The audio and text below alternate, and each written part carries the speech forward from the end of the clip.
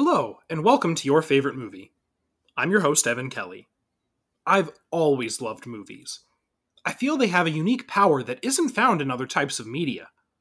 So I've invited a few of my friends to come and talk about their favorite movies. This isn't a debate. I'm not trying to challenge anyone or determine the objective greatest movie of all time. My hope with these conversations is simply to begin to reach the heart of what makes film so resonant. My guest today is Jared Walter. Jared and I have been watching movies together for a long time. In high school, his taste was much more fully realized than mine. He exposed me to serious films, like One Flew Over the Cuckoo's Nest and Taxi Driver, at a pivotal time in my fledgling career as a cinephile. To this day, I can always turn to Jared to learn about interesting and artistically diverse films. Jared's favorite movie is the 1969 countercultural road film Easy Rider. After a big score, two hippies travel from Los Angeles to New Orleans in hopes of making it in time for the big Mardi Gras celebration. Along their route, they meet kooky commune members, violent rednecks, and everyone in between. The film paints an allegorical picture of the growing cultural divide of the era. No other film so eloquently captured the spirit of 1969, thanks in large part due to the authenticity of director Dennis Hopper, his co-star Peter Fonda, and their co-writer Terry Southern. The film also boasts the critical breakthrough of Jack Nicholson, and a generation-defining folk rock soundtrack. Easy Rider was an explosive success, grossing $60 million on a production budget of less than $500,000.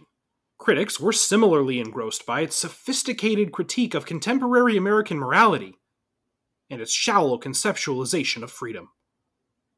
It is considered by the American Film Institute to be one of the 100 greatest films of all time. Join me on my journey with Jared Walter. Jared Walter, welcome to the podcast. Hey man, thanks for having me. Honestly, I'm really happy to get this going. Yeah, me too. What's your favorite movie, Jared? Selecting a favorite of anything gets harder for me as I've gotten older, and I think just getting more familiar with things that I like, particularly movies being a big passion and arts in general. But today, my friend, we are talking about Easy Rider. Yes, Easy Rider, very good choice. Thinking about what it means to me to select a movie like Easy Rider, something so far removed from what I know as reality, considering the nature. Just watching this movie last night, again, just to have it fresh on my mind, you notice that the Southwest, the Great American West, is a place that at the time when I first watched this, and even today, which I watched this first in freshman year of college, I believe. Same, actually.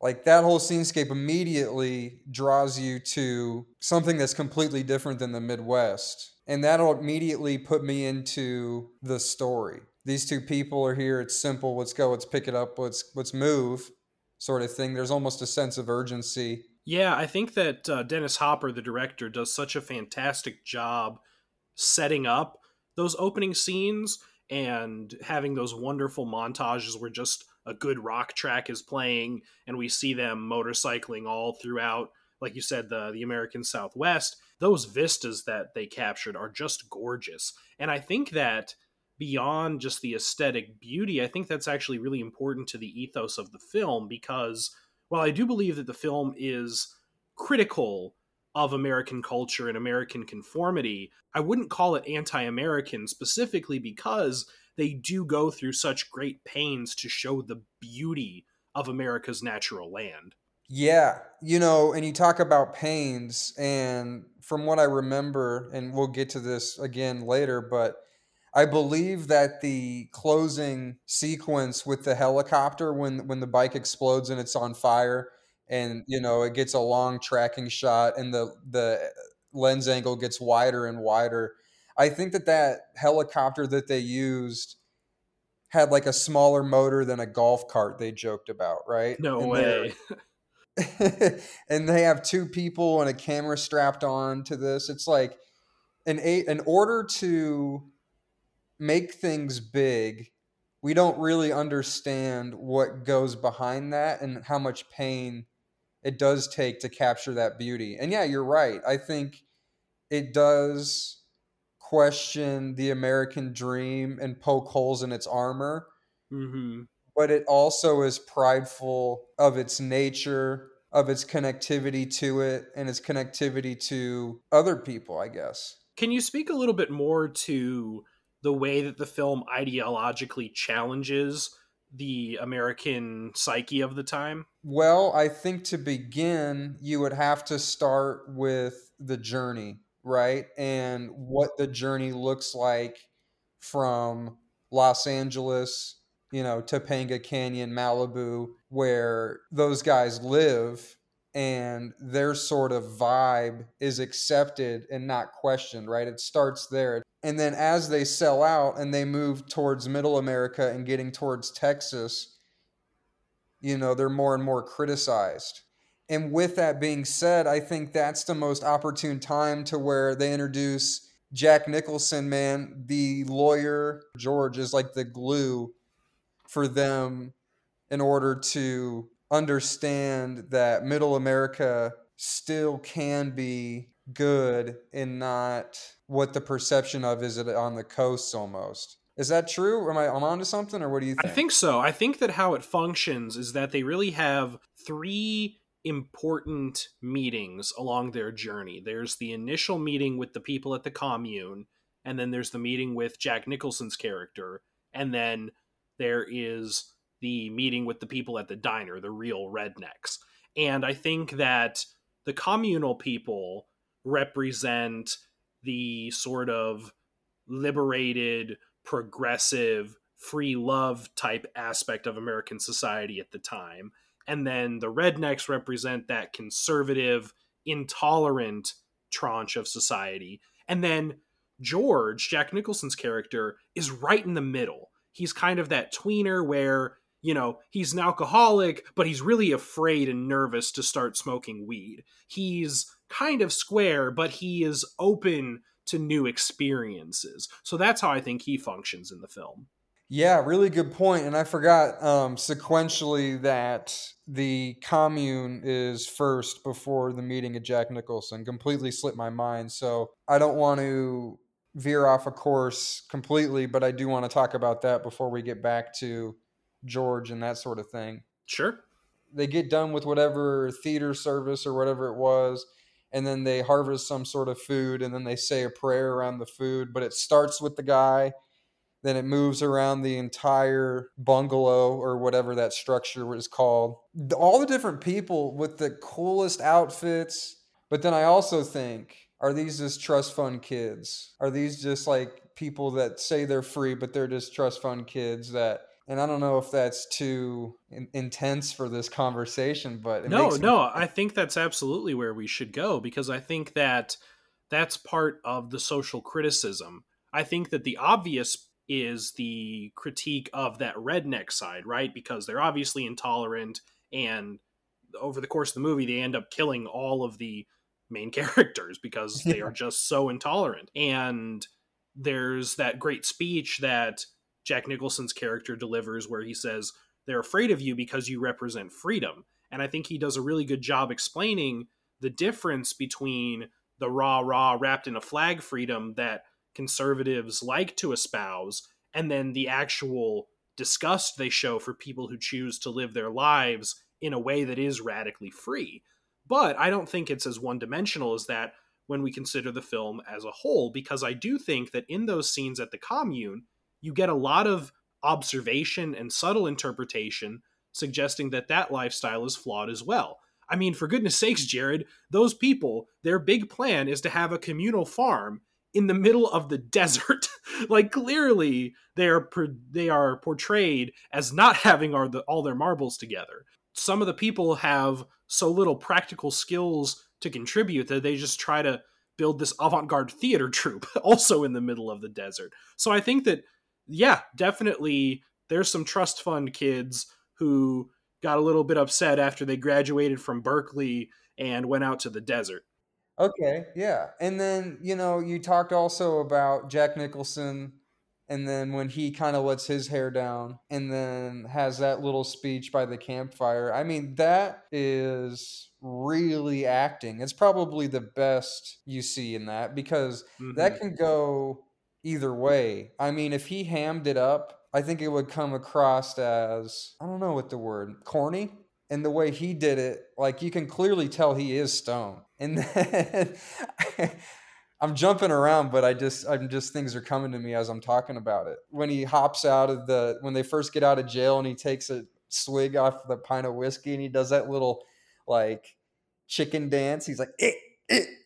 He's make that Yep. crazy noise right out of there. Dude, that was hilarious too. That freaking Yeah. blew my mind. To me, the beauty of this movie isn't the story. I think it's the nature and the movement. Just the movement in itself.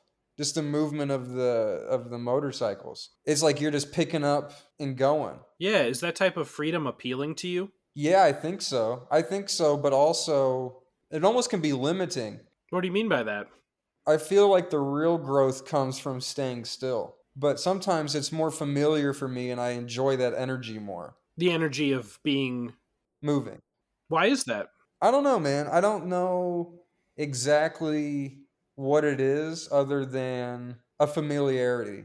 I think sitting somewhere still for me, it just doesn't feel conducive to being happy or something. I don't know. No, that's totally fair. I know that you have been someone who's moved around a lot. Do you think that that has to do with the familiarity factor? I think so. I think so. And I also think that even before I moved around a lot, one of my favorite things to do, honestly, is drive a car. I like the road and I like the changing of environments post college. So, to a little bit of back about what you're saying is graduated college in 2017 and have lived in this will be Indianapolis here is my sixth city I've lived in. It's just that sort of movement, I think, also made me choose this is my favorite movie and why it affected me so much. I don't think this movie affected me as much as it did when I very first watched it. I loved it when I very first watched it, but it was a different connection to it.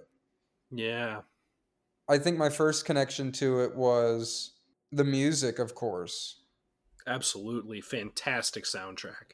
Like, I think this movie helped me really appreciate folk rock and just psychedelic rock, obviously. It was still at that time I liked even then, but well, I think folk rock was, I learned a big appreciation for that after I watched this movie for sure. Yeah, there's a lot of the Birds, a lot of Steppenwolf. But I did know this is that the music licensing agreements, this movie had to change that because Oh, really? it had to have because they didn't have to pay these people. What do you mean? I don't think they had to pay the people that had music on Easy Rider. They didn't have to pay them. How'd they Yeah, get they away just with had to that? ask for permission. Yeah, that's not that way anymore.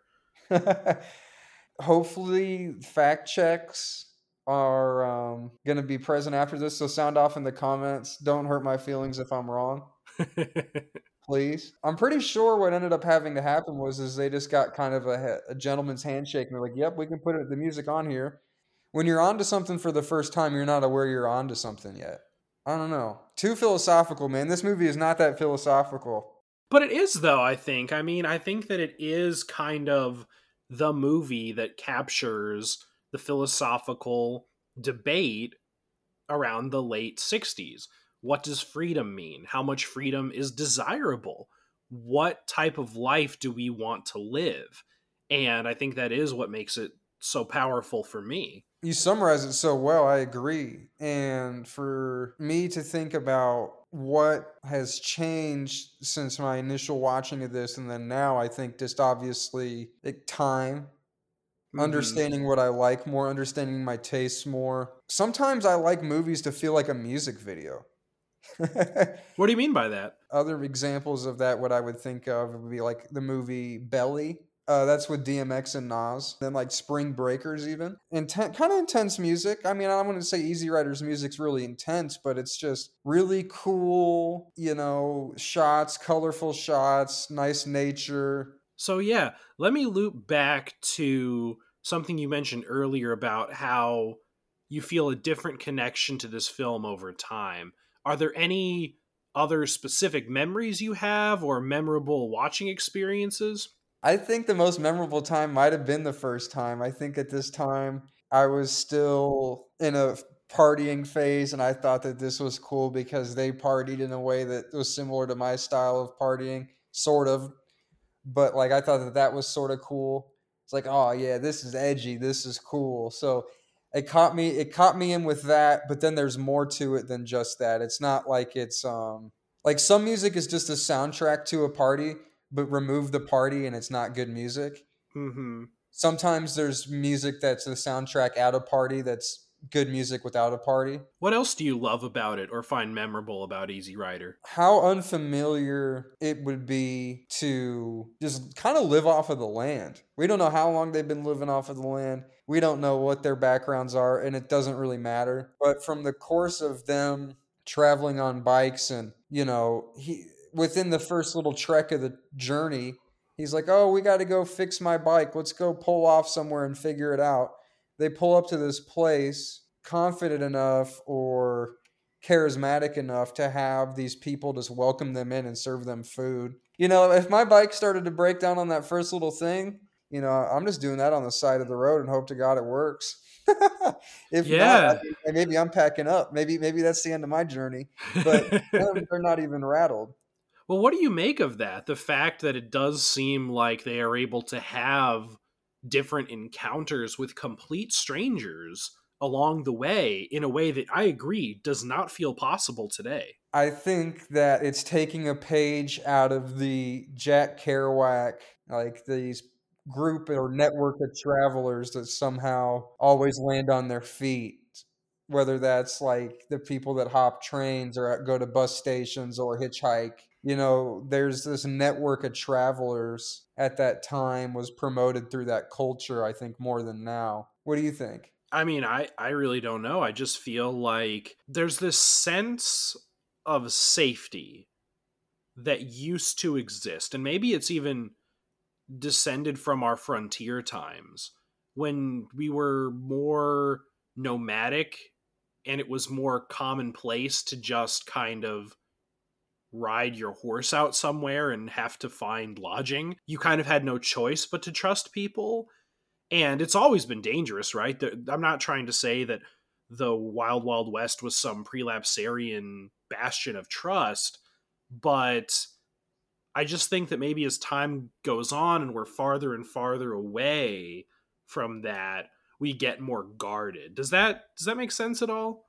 Yeah, I am completely on the same page. And you know what? That does make sense. I think that that's the perfect way to put it. And let's state the obvious. We are living in a time now where we're just coming out of this COVID period where we had to be intentionally separate from others. Strangers could kill you without even meaning to, because the virus was so unknown, we had no protection against it. We had to keep our distance.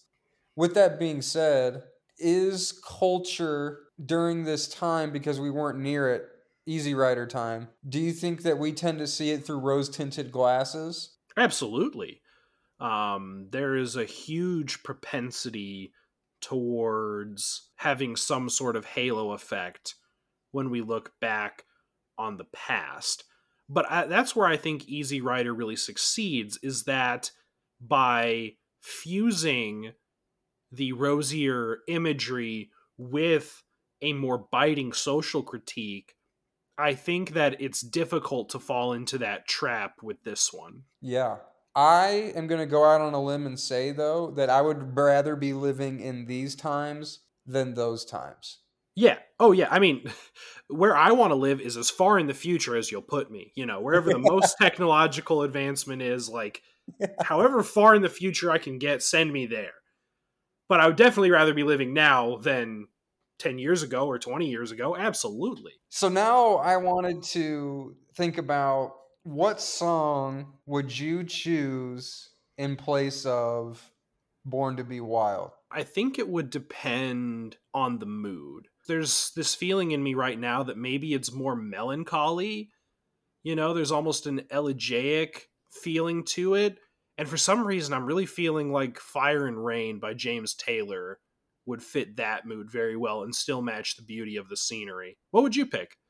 James Taylor is a great thought there. I didn't think about that one. I would go with, there's this psychedelic rock band, Brian's Jonestown Massacre song, Anemone, and it is a great soundtrack. It sounds like it was out in the desert. The song sounds like it just sounds like a tumbleweed or something, and like it's kind of a minimal song that they leave a lot of space for this awesome sounding guitar. There was something about, and almost like I want to try to figure this out on the fly here, about the last song going into their demise is "It's All Right, Ma, I'm Only Bleeding" or something like that. It's a Bob Dylan song, but they play a cover.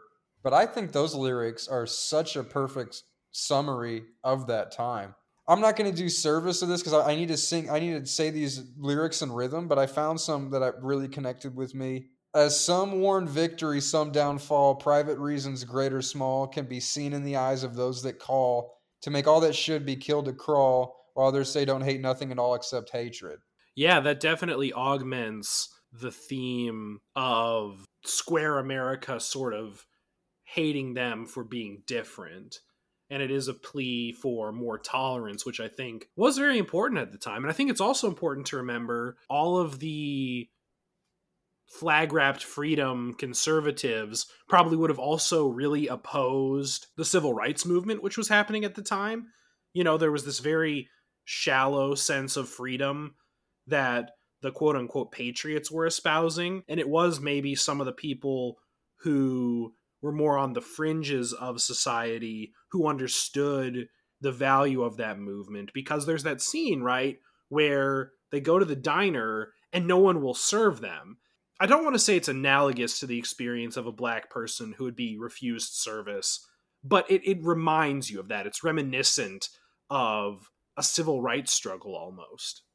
The critique was at such a good time, and it affected youth culture so well that it was able to get its point across in a really unique way. Dennis Hopper, in this interview, when I watched one of these documentaries, was saying he wanted to show that if they're not their specific version of white man, they're even killing you. Mm-hmm. Even Jack Nicholson, who's on the fence, gets beat to death in his sleep. Mm-hmm. The story seems authentic, and I feel like it is authentic, because if it wasn't authentic, it would come across as such. I feel like this would be something that, if this is just done a tinge in inauthentic energy, you could easily feel it. I don't know what distribution looked like for this and what it took for it to be seen by enough people to where it had 60 million at the box office. I don't know how much money that is, but it's like a bajillion dollars today. So distribution had to be there. This opened the floodgates, or was it just youth culture just really is that important to the marketplace of entertainment? Well, I do think that there is something to be said for the value of youth culture, because I've thought about this a lot actually. In entertainment marketplaces, production and trends follow where the money is. Young people, I think, are more likely to try new entertainment experiences, especially in music, because young people don't really have their tastes solidified yet. When you're young, you want to try a bunch of things and try new things. Once you're old, it's not necessarily that, you know, you're this stereotype of someone who's hateful and spiteful of new experiences, but it's just that you've lived long enough to figure out what you actually like, and you don't need to try a bunch of things. The money that flows from young people looking to find their taste is what ends up driving a lot of production decisions, I think, and probably contributed to that box office success of Easy Rider. Yeah. Something that small to sell that many tickets is insane to me. Yeah, its budget was under $500,000. So under 500,000, and they got 60 million back, and it was independent, basically. Yeah, made its budget back 120 times over. I think the process is just as important as what the story and what the movie depicts for me. Why do you feel that way? I think the process allows me to understand someone's taste better. I feel like somebody that lets you in on the process is showing what their inspirations are. So you like having that fuller context. Yeah, the context, that's what it is. It's the context behind it. And then also the business, like all the things considered, right? Because this movie's so anti-establishment, but then it made all this money. That cross section is nuts in my head. And it makes me think these two dudes with crazy egos, I'd only have to imagine like how did that money get split up? The thing that I'm trying to understand is now that they saw, and now that when I mean they, the studio executives saw the success of this, what imitations did we see, or what risks were people allowed to make post this movie? Well, remember too that the movie doesn't exist in a vacuum. This was part of the broader movement of New Hollywood or the American New Wave. It's not just Easy Rider, but it's The Graduate and it's Bonnie and Clyde and Midnight Cowboy. All of these movies sort of started pushing the envelope, which led to the auteur wave of the 1970s. So that's all the Martin Scorsese movies, Michael Cimino, Francis Ford Coppola, who all got massive studio budgets. And sometimes they made masterpieces like The Godfather, and sometimes they made flops like Heaven's Gate. I think what the homework I have to do is I'm creating my own homework on your podcast here, Go for it. and I'm telling you about it for some reason. But the homework has to be what movies predated Easy Rider for motorcycle movies, because apparently I'm looking here and there's two. What are they? They're Peter Fonda movies. One is called The Wild Angels is one of them. And then there's another one after that. But anyway, I want to see what those look like too, because I'm sure there's good things that come out of those that they were able to expand on, and what worked in those they did for Easy Rider. But Yeah, especially if Fonda was involved, and I'm sure he had experience. I think to kind of wrap things up, man, what really helps me pick a favorite is how quickly can I jump into this world? How easy is it to digest? Because sometimes, for instance, the new Kendrick album. I've been thinking that the new Kendrick album's like a kombucha drink or like a probiotic. It's like it's not my first choice of beverage. It's a probiotic. It's helping my gut health. It tastes okay. They got a ginger and lemon one that's pretty good. I like it. And it's good for me. It makes me feel good. I feel like I'm getting something from it. But sometimes, man, it's just like you just want like your favorite meal or water or something that like regardless of its effect, you just know instantly how it's going to make you feel, to where it's not like it's some sort of bunch of plated little fancy meal. It's just like one meat and potatoes, man. I feel like that's what Yeah. this movie is for me. It's not assuming, it's not too sophisticated.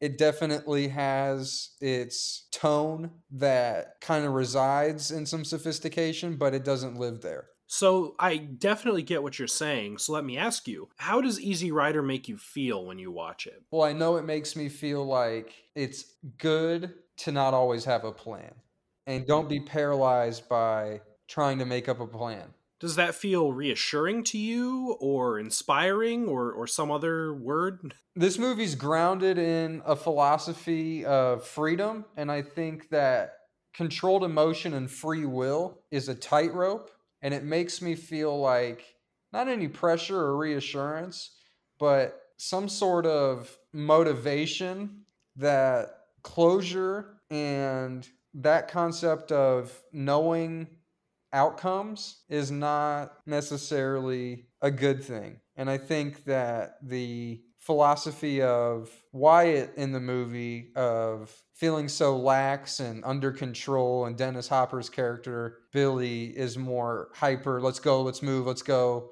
let's go. I think that fights all of us, and I think that it's just a reminder that you're not alone sometimes with certain things. You're not alone with these experiences, which are so far removed from my reality, but everybody's those kind of characters in their own story. We all feel so alone sometimes. That's kind of the human condition, right? And so to get that reminder is a very potent emotional experience. And for me, music just connects so strong. Like the music in this connects with me so. They got The Weight by the band on here. They have Born to Be Wild, The Pusher. I mean, those songs are like some of my favorite songs ever. And they only became even more my favorites within the context of this movie, I feel like. So it makes me feel charged up for sure, man. Sometimes I just get charged up like this. I don't know what you'd call it, man. Maybe it's testosterone or something.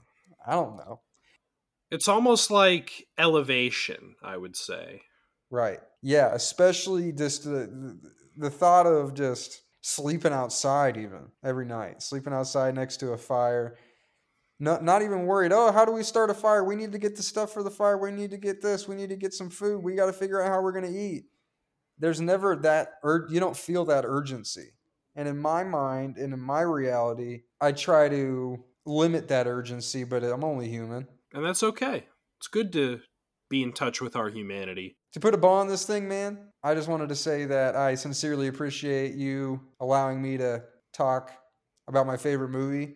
And I think that it's important for me to really hash this out with you because you're good at helping me figure these things out. And I hope that we'll be able to do one of these in the future. So, right on, man. Thank you. Absolutely. And thank you so much for coming on here and sharing all of your insight about Easy Rider. I really appreciate it. Thanks, man. Jared's interview ties together nicely a lot of the themes that have come up so far in the show. As with Dazed and Confused last week, the soundtrack is a memorable element. Film really is a sublime multisensory experience. I appreciate that Jared chose a classic of American cinema, because this reinforces the idea that film is multi-generational in its appeal. As I've said before, it's easier to access old movies for me than to access television or literature of a similar vintage. As with all of our guests so far, Jared described a personal connection to Easy Rider. In this case, he relates to the nomadic feeling of the open road due to his post-collegiate lifestyle. I love how he cut to the point in voicing his ultimate consideration of the film's quality by asking, "How quickly can I dive into this world?" As I discussed when talking about miniseries Brain during Pete's episode, I feel that film brings a unique economy of storytelling that episodic structure sorely lacks. Easy Rider is fully immersive from the very first frame. I also like how this discussion of Easy Rider spotlights how cinema contributes to forging a national identity. So much in here is a reflection on what it means to be American during a changing time. I wouldn't say this is necessarily exclusive to cinema. However, as the dominant cultural art form of the 1960s, film was perfectly positioned to document the state of our world at that pivotal juncture. Art is a mirror, and we should always be willing to question if we like the reflection staring back at us. Your Favorite Movie is produced and edited by me, Evan Kelly. Logo designed by Walker Kelly. Music by Morgan Bennett. Special thanks to Lindsay Kelly. If you like the show, please rate it on your favorite podcast platform. You can also reach the show on Facebook or by emailing favoritemoviepodcast@gmail.com. I'd especially love to hear from you if you're listening from outside the US. If you want to support the show even more, consider sharing this episode with a friend. New listeners are key to the show's growth. Thank you for listening.